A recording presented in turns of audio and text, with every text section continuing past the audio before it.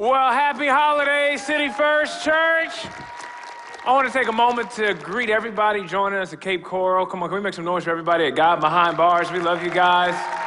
All of our friends that are watching online, everybody here at Spring Creek. Hey, over the past couple of weeks, we've been doing a series called Trust Issues. And if you missed any of those messages, I encourage you to go back and check that out. Last week's message, Jesus T-shirts, was one of my favorite messages of the year. It highlighted the fact that sometimes you and I can get off course spiritually because of relationship issues we've had with another Jesus follower that actually had nothing to do with our actual relationship with Jesus. We have to remember that Jesus alone is our source, and whenever we treat humans like sources, we're always left a little bit disappointed. If you've ever been hurt by another person that considers themselves a Christian, I encourage you to go back and listen to that message, Jesus T-shirts. This week, I want to talk to you about trust issues regarding our finances. Now, I know that there are some of you here who believe in the separation of church and money, and that money shouldn't be talked about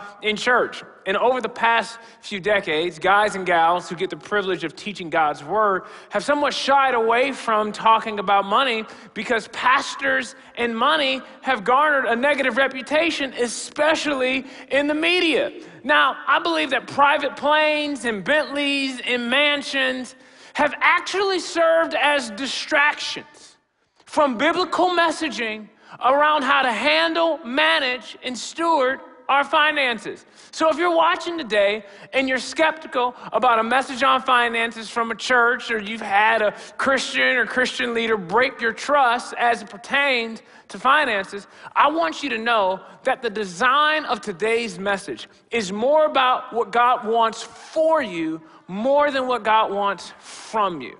I've given to many ministries in my life. Some of the leaders of those ministries I didn't know at all. Some of them I've read about. Some of them were friends of mine. But I want to challenge our thinking around this today. Here's what I want you to see. What we do here, ladies and gentlemen, is sacred. When we give to a ministry, it's not because we're trying to honor Christian leadership. When we give to a ministry, it's because we're trying to honor God. When we give to a ministry, it's not a bank transaction. It is a spiritual transaction. Every time I give, you know what I do? I pause just for a moment. Because I believe it is a holy, sacred thing. I realize that I am partnering with the God of the universe to advance what he wants to happen on the planet. And so here's the deal. I grew up in the African Methodist Episcopal Church, Gomez Chapel, just across town here in Rockford. And I would get to go to all of these different conventions with my dad. And there was one time I went to a convention, went to the bathroom, lo and behold, there was a Louis Vuitton wallet on the ground with $400 cash, okay?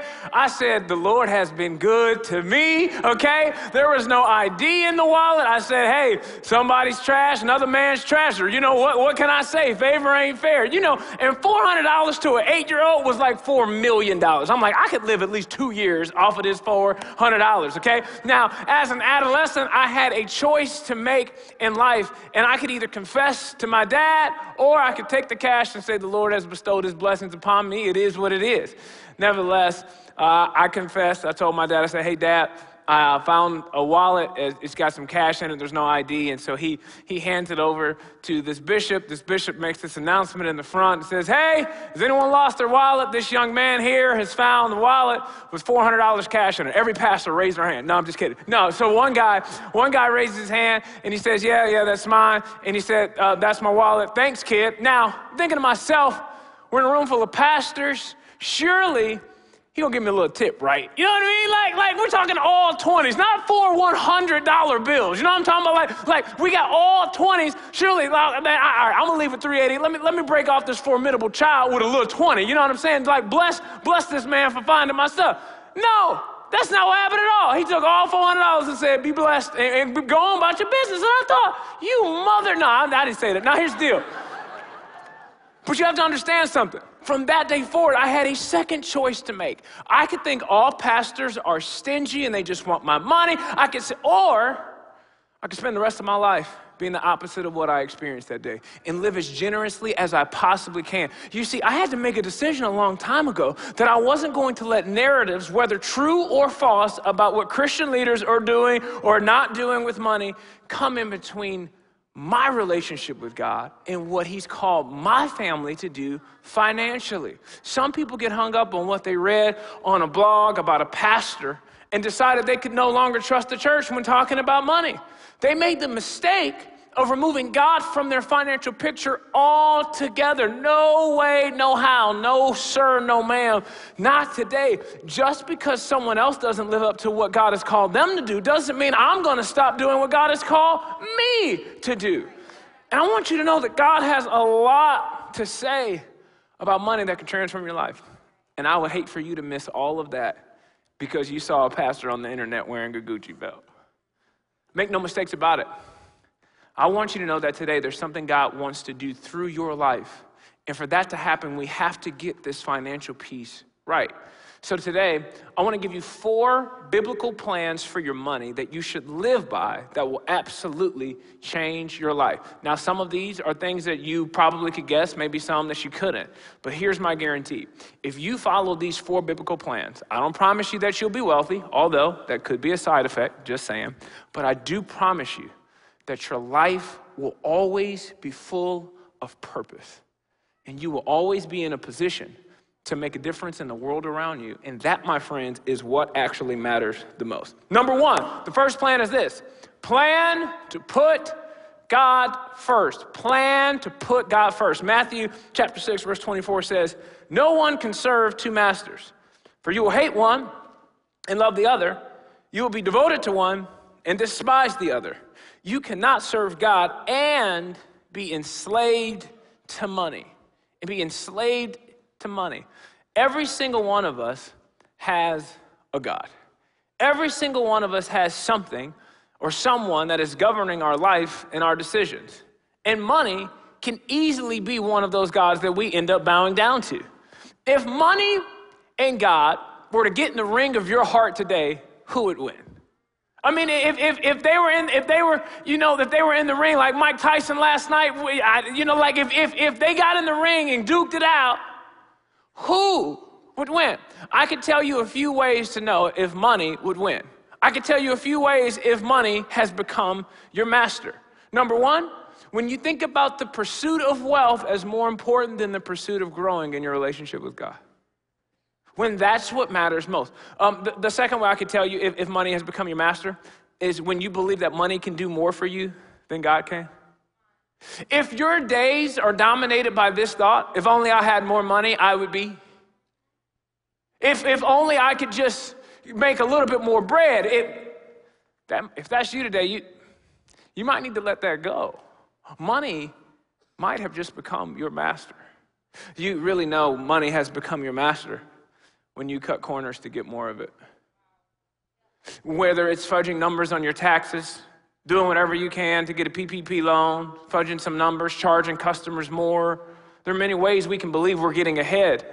But when we start doing those things, we're actually going backwards, my friend. When you find yourself lying just to make an extra buck, you don't own money anymore. Money owns you.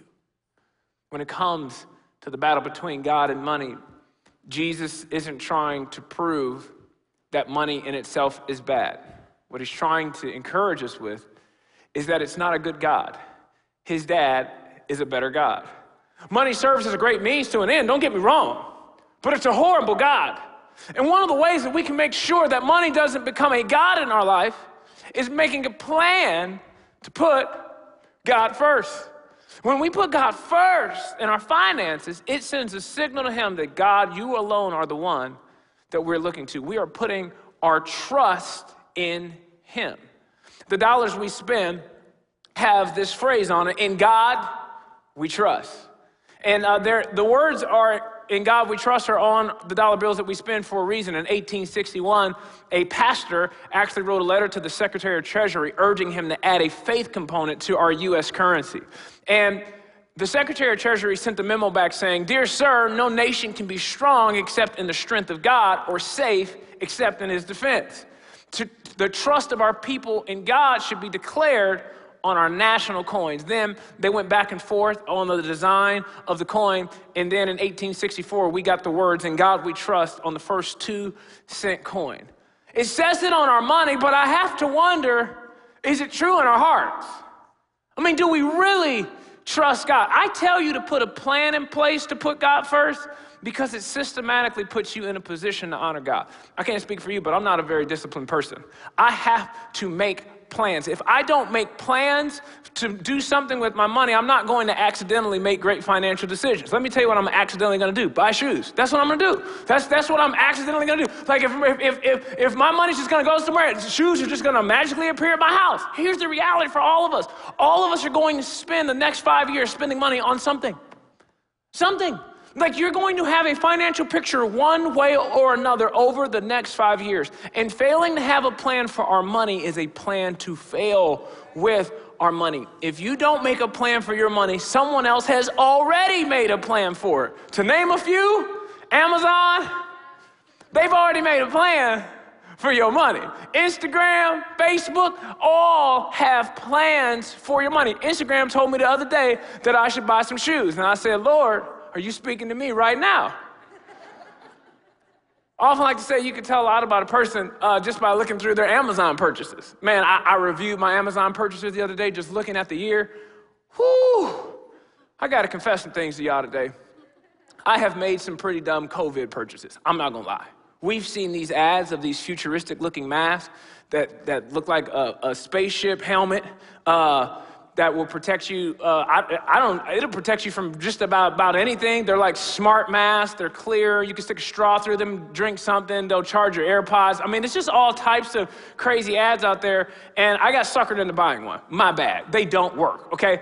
Not to mention the money we've spent fighting COVID and our pantries. I mean, I looked through this purchase order. I'm like, man, I can't believe I bought all this. I've bought different types of soaps, wipes, sprays, gels, air purifiers, vitamin A, B, C, D, oil of oregano, essential oils, elderberry, Zicam, zinc. And I'm like, if I get COVID, it's going to be a miracle that I got COVID. Like, how in the world? I'm like, all of this stuff, it doesn't make sense. And then I see I got all of this educational stuff to entertain my kids at home. And I'm thinking, oh, this would last 6 months. It lasted like 6 hours, and then they were bored and moved on to something else. And I'm just like, what in the world? How did I spend this money on all this stuff? And I can tell you right now, there's somebody watching this message right now that would tell you they ain't got no money.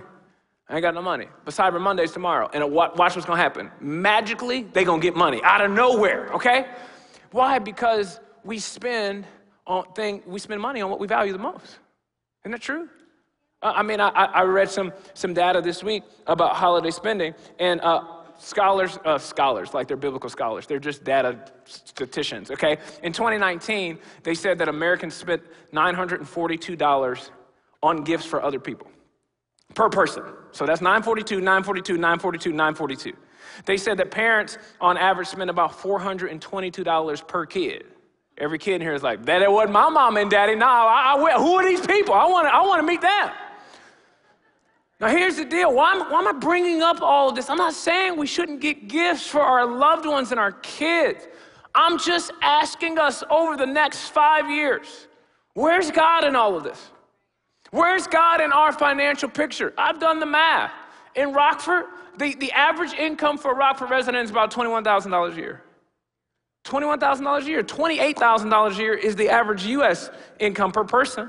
The median household income of a Rockford household is about $38,000. U.S. average is about $53,000. If you're watching in Cape, the median household income there is about $50,000. They got a little bit more bread in Florida. Okay, they doing some things down there. So what I'm trying to tell you is we're not talking about a group of wealthy individuals that have gathered here today by any stretch of the imagination. But what I want you to envision is a group of generous people who all get on the same page of making a plan to put God first in what we can do together. You might be looking at your $38,000 to $50,000 going, that's just $3,800 if I tithe. That's only $5. Like, well, what's that going to do? Well, it's not that's not going to do much. But when we all do that, it's multiple millions of dollars that makes an impact, not just in Rockford, not just in Florida, but around the world. I love what Paul wrote to the church of Corinth. He said, now about the collection of the Lord's people, do what I told the Galatian churches to do. On the first day of every week, each one of you should set aside a sum of money in keeping with your income, saving it up so that when I come, no collections will have to be made. Can you imagine if this happened? Can you imagine if Jared got up here and was like, we good, y'all giving way too much. This is enough. I'm tired of y'all giving all the time. Okay, like we good. Can you imagine if that happened? That's what could happen if everybody got on the same page and said, you know what? We're gonna make a plan to put God first. We also see this in the Old Testament as well in Exodus chapter 36. It says, Moses gave them the materials donated by the people of Israel as sacred offerings for the completion of the sanctuary. But the people continued to bring additional gifts each morning. They're going, we're going to keep giving more than what you asked us. These weren't tithes. These were free will offerings, mind you.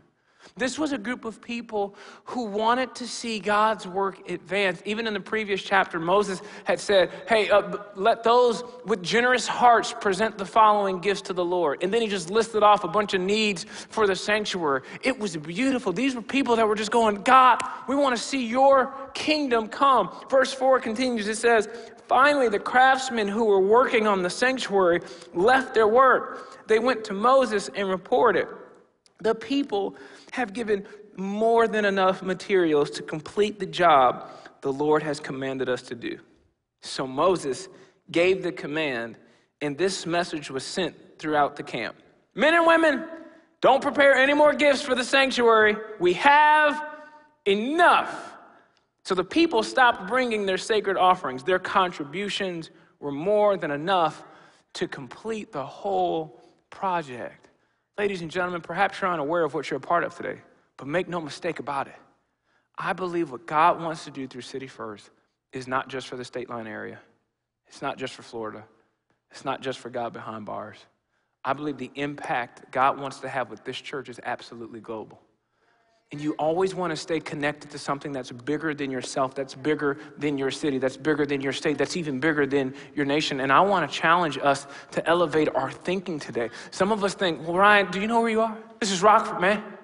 This is Cape, man. This is God Behind Bars, man. I'm not unaware of where we are, but I'm more aware of what our God could do with anybody, anywhere, anytime who is willing to let God use them right where they are. So that's the first principle.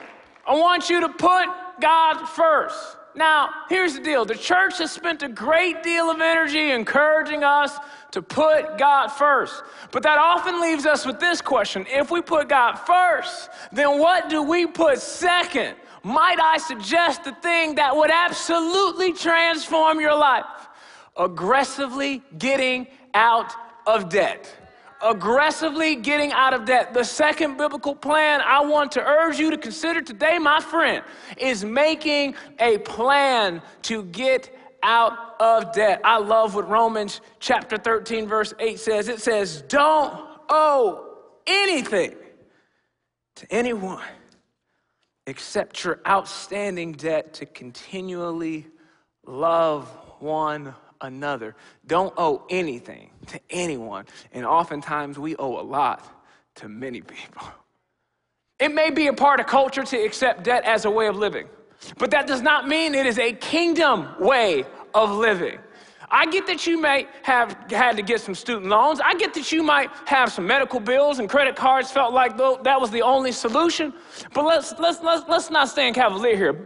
Listen, student loans and medical bills aren't the source of our poor financial habits now. That's not what led us to the debts that we owe. What has led to the debts that we owe is Amazon, it's Target. Going in there with no budget.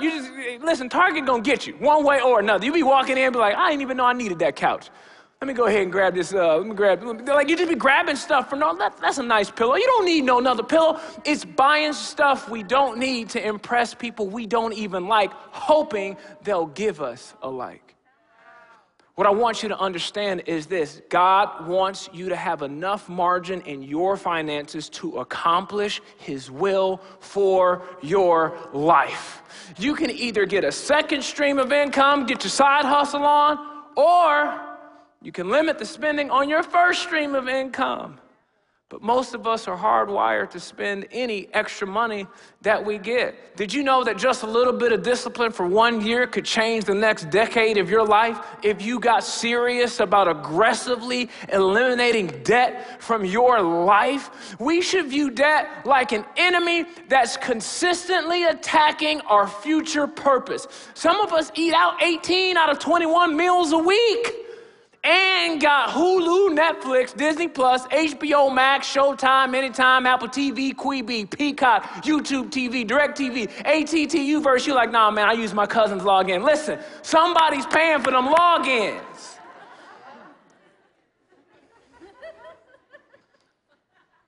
Nevertheless, if you were to cut down on your streaming services, Pandora subscription, Apple TV, Apple Music subscription, and eating out, you could be out of credit card debt in a year, 6 months if you hustle. Why am I saying this? Do you know God's vision for your life? Do you know God's vision for your family? Do you know who God wants to bless through you? Do you know the organizations that God wants to resource through you? Do you know the economic challenges God would love to solve through you and your family? You may never know if you never get out of debt.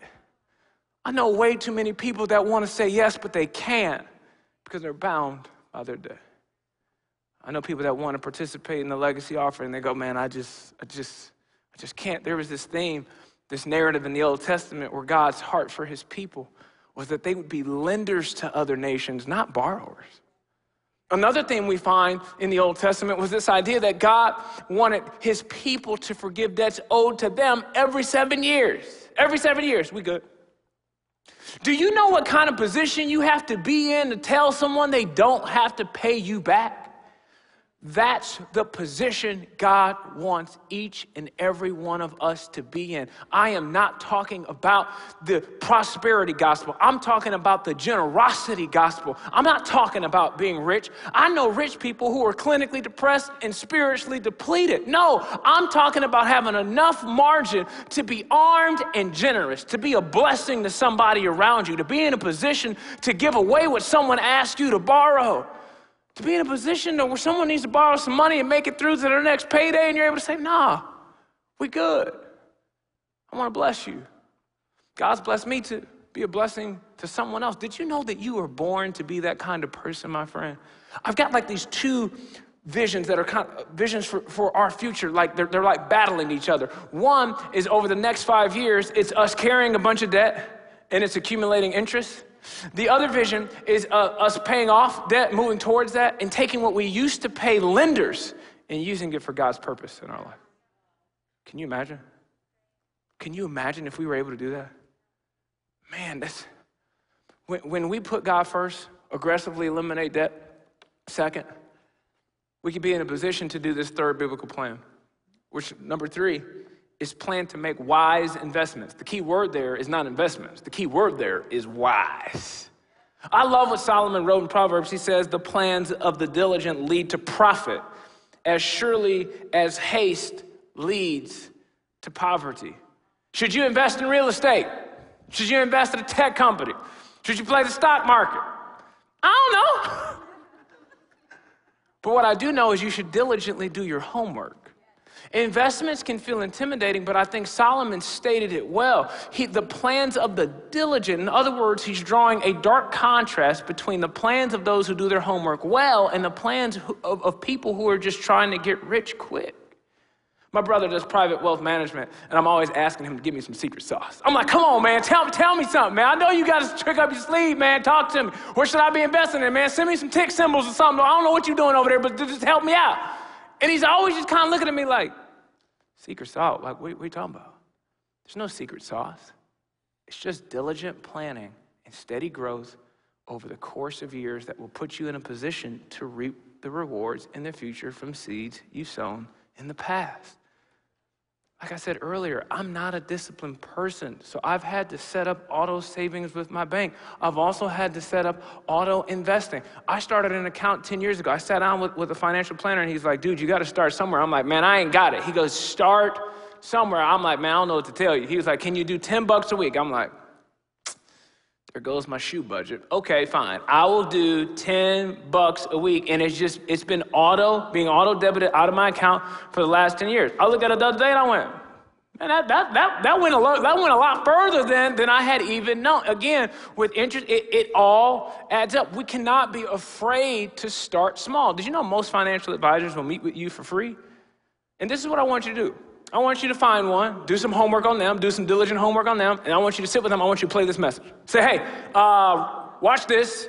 Ryan told me to make a plan to put God first, get out of debt, start investing. He said putting God first is non-negotiable. Then he said that, how fast we get out of debt, well, that is negotiable. I want you to share your goals with them, and they can help you diligently craft a plan to get there.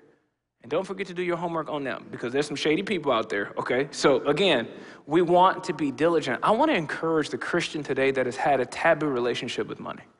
That it's been this thing, we don't talk about that. Listen, it is very spiritual to prepare for your future. It is very spiritual to have a retirement plan. It is very spiritual to have enough in the bank to pay for your kids' college and take care of your parents. I'm not a financial advisor, I'm a spiritual advisor. And what I realize about this room is that what weighs on people's souls the most is often centered around finances. Last time I checked, tension around money was the number 2 reason for divorce in America. I've seen so many issues around money that lead to anxiety and depression and self-worth issues because we've allowed all these other sources tell us how to utilize our money, except the one book that is designed to help us reach our God-given purpose. So therefore, I will unapologetically tell you to put God first and give to your church.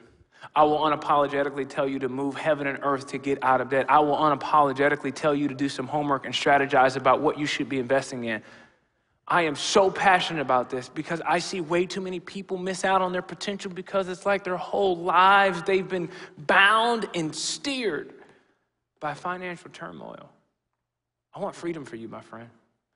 I want you to experience all that God wants to do through you.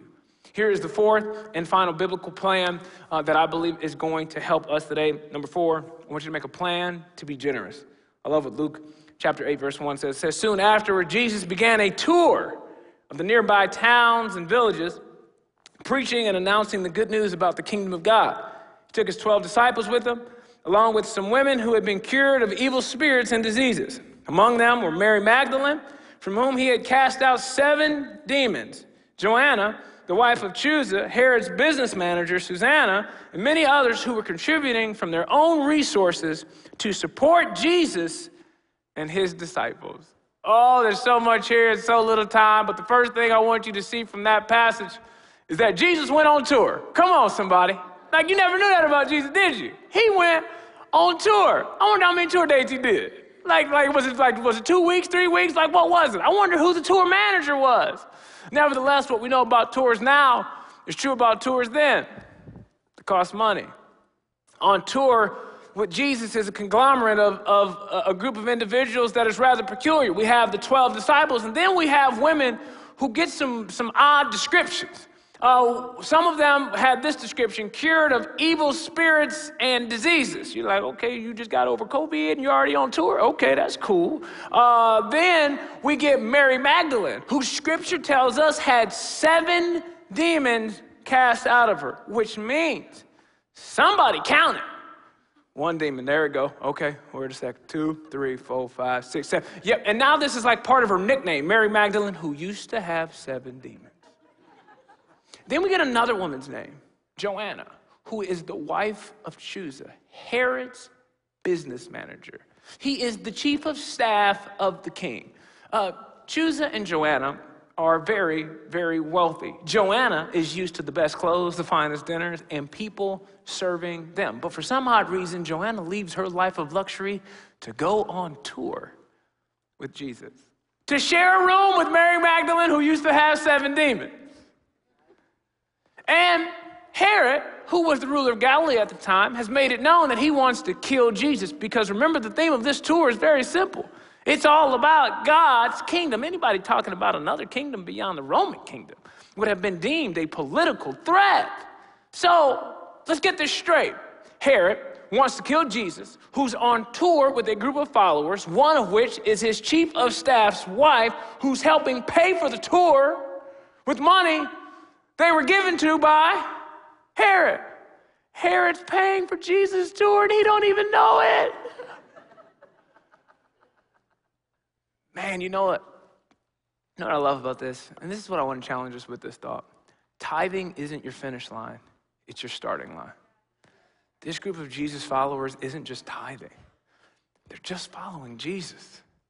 And they're seeing his impact on the world around them, and they're going, we want to see more of this happen.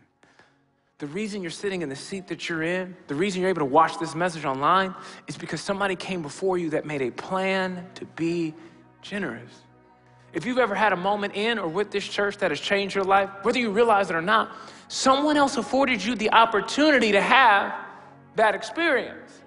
I can't speak for you, but I know way too many marriages on the rocks, and they need to have an opportunity to heal in a place like this. I've got way too many friends struggling with their purpose that could use a place like this. I got way too many friends who are just in a very lonely place that could use a group of people like you. I know way too many people whose life have been so disturbed, they haven't slept in years. And they could use an encounter with the peace of God in a place like this. Someone has afforded us the opportunity to have these experiences for ourselves.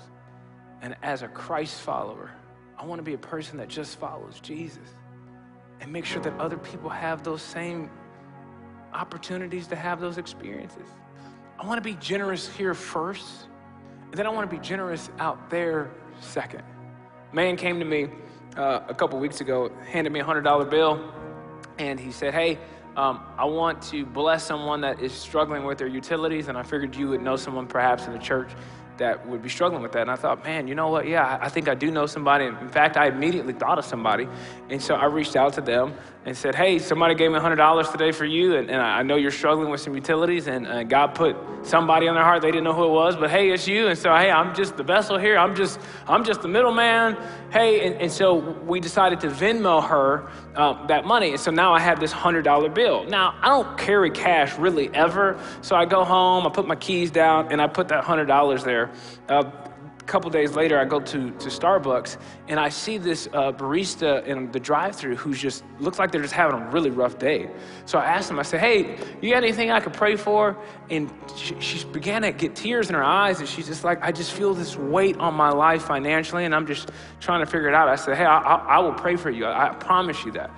And so I prayed, and I came home, I dropped the keys, and I see that $100, and I felt like the Lord wanted me to go back to Starbucks and give her the $100. So I walk in, I say, hey, I believe Larissa was just helping me, and I said, I have a gift for her, and I gave her the $100. She was super grateful, and it was cool. Now, here's the deal. I went there a couple days ago, and there is this energetic voice on the intercom. Hello, welcome to Starbucks. I was like, can I get a latte? Like, what's going on? And I realized it was the same girl. And I was like, hey, I prayed for you a couple of weeks ago. How you doing?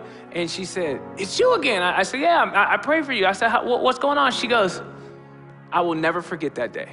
And I was like, well, tell me about it. She goes, you know, like, it's weird. My mom is like a Christian or something. And she said she prays for me a lot. And she said, I just trust God that he's going to take care of you. And then here you came. Here's why I believe God wants us to be armed and generous. Because there's a mom somewhere right now praying that God will make himself known to their kid. There's somebody that you go to school with. There's somebody you work with. There's somebody in your neighborhood. There's somebody in your life that God wants to bless through you. He wants to make himself known through you. And I want you to be in a position to do that. So I want you to put God first in your finances. I want you to make a plan to eliminate debt from your life. I want you to be in alignment with everything that God has for you. I then want you to make some wise investments, and then I want you to make a plan to be armed and generous. This is how you truly live a legacy. This is how you truly be the person that God wants you to be. You want to leave something behind. You're going to be generous. The world of the generous gets larger and larger. Every year, Here at City First, we get the opportunity to participate in what we call the end of the year offering, legacy offering. This offering is for two reasons. Number one is to give our first and best gift of the Christmas season to Jesus. And number two is to help those in need during the holidays. Showed about a 6-minute video earlier of all of the things that your generosity has already gone towards this year. And we're going to continue to do that over the next couple of weeks. So on December 6th and 13th, for those who want to participate in the end of the year legacy offering, we'll bring an over and above offering. This over and above type of offering, in other words, is we give over and above what we normally do. So I want you to do 4 things regarding this end of the year legacy offering. Number one, I want you to pray. I want you to pray, and I want you to obey whatever God tells you to do. God tells you to give $1 million. Hey, that's between you and the Lord. I ain't tell you to do that. I told you to be obedient. If He asks you to give $10, don't think that that's too small. I just want you to be obedient. Number 2, I want you to plan. Like we talked about this whole message. Every significant sacrifice requires a plan, budget for generosity. Number 3, I want you to commit. There's power in commitment, and making a commitment with the Lord to say, Lord, we're committing to give this much. And then number 4, I want you to give. December 6th and December 13th, depending on when your payday is. I know everybody's got it a little bit different. I want to encourage you to be a giver. I hope and pray that each and every person under the sound of my voice fully experiences what God wants to do through them. I would hate for you to go through life in this cycle of debt. Okay, we just kind of pay our bills. No, God wants to do something through you. God wants to do something through this church. And I believe that when we get in alignment with what God wants to do, it changes everything. I truly believe with all of my heart that God wants each and every one of us to be armed and generous. God, I thank you so much for each and every person under the sound of my voice. God, I pray that you would help us be armed and generous. God, I pray that we would put you first. I pray, God, that we would aggressively eliminate debt. I pray, God, that we would get into alignment with what you have for us. God, help us to diligently prepare for the future. And God, I pray that we would live planning to be generous at all times because you have been so generous to us. In Jesus' name we pray. Everybody said, amen, amen, amen.